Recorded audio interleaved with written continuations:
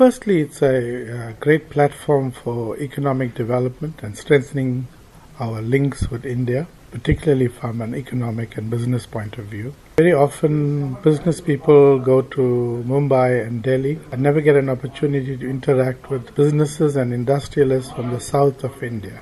And we know that those economies are also growing at a rapid pace. The purpose really is to create the platform for interaction, networking, linkages, and expanding one's businesses. And these are the opportunities the conference presents itself with. You will be meeting business from all over the diaspora community, from 12 different countries that will be here, including some very high-profile business people and politicians and community figures.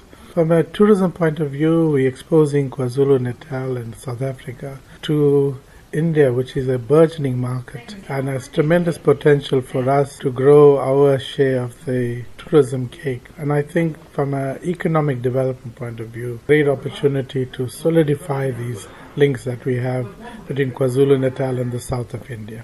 But what makes this conference so different, say, from South Africans deciding on a Zulu conference in that regard? Why a Tamil economic conference? The name is Fourth World Tamil Economic Conference. The genesis of this is in the Pravasi Bharatiya Divas of the Indian government.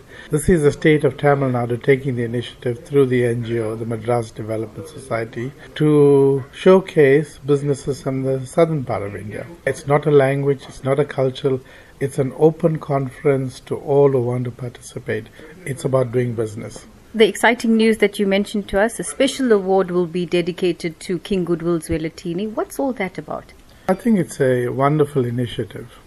It's for the first time that the organization has decided to honor the monarch of any country. King Goodwill Zwelithini, King of the Zulu Nation in KwaZulu-Natal, is being honored with a special award called the Universal Friendship Kingdom Award. And it's being conferred on him for the work that he's doing on promoting interracial harmony and social cohesion in KwaZulu-Natal. This is a recognition from an India-based organization that makes it so special. In India, a king is referred to as a Maharaja. And for them, this is the Maharaja of KwaZulu-Natal they want to honor at the opening ceremony when the conference opens on Thursday, in the presence of the Prime Minister of Guyana, Vice President of Mauritius, the Chief Minister of Pondicherry, other dignitaries from India, the Premier of KwaZulu-Natal, and other persons, VIPs and businesses. So I think it will be a wonderful occasion, but a great gesture to the King as such.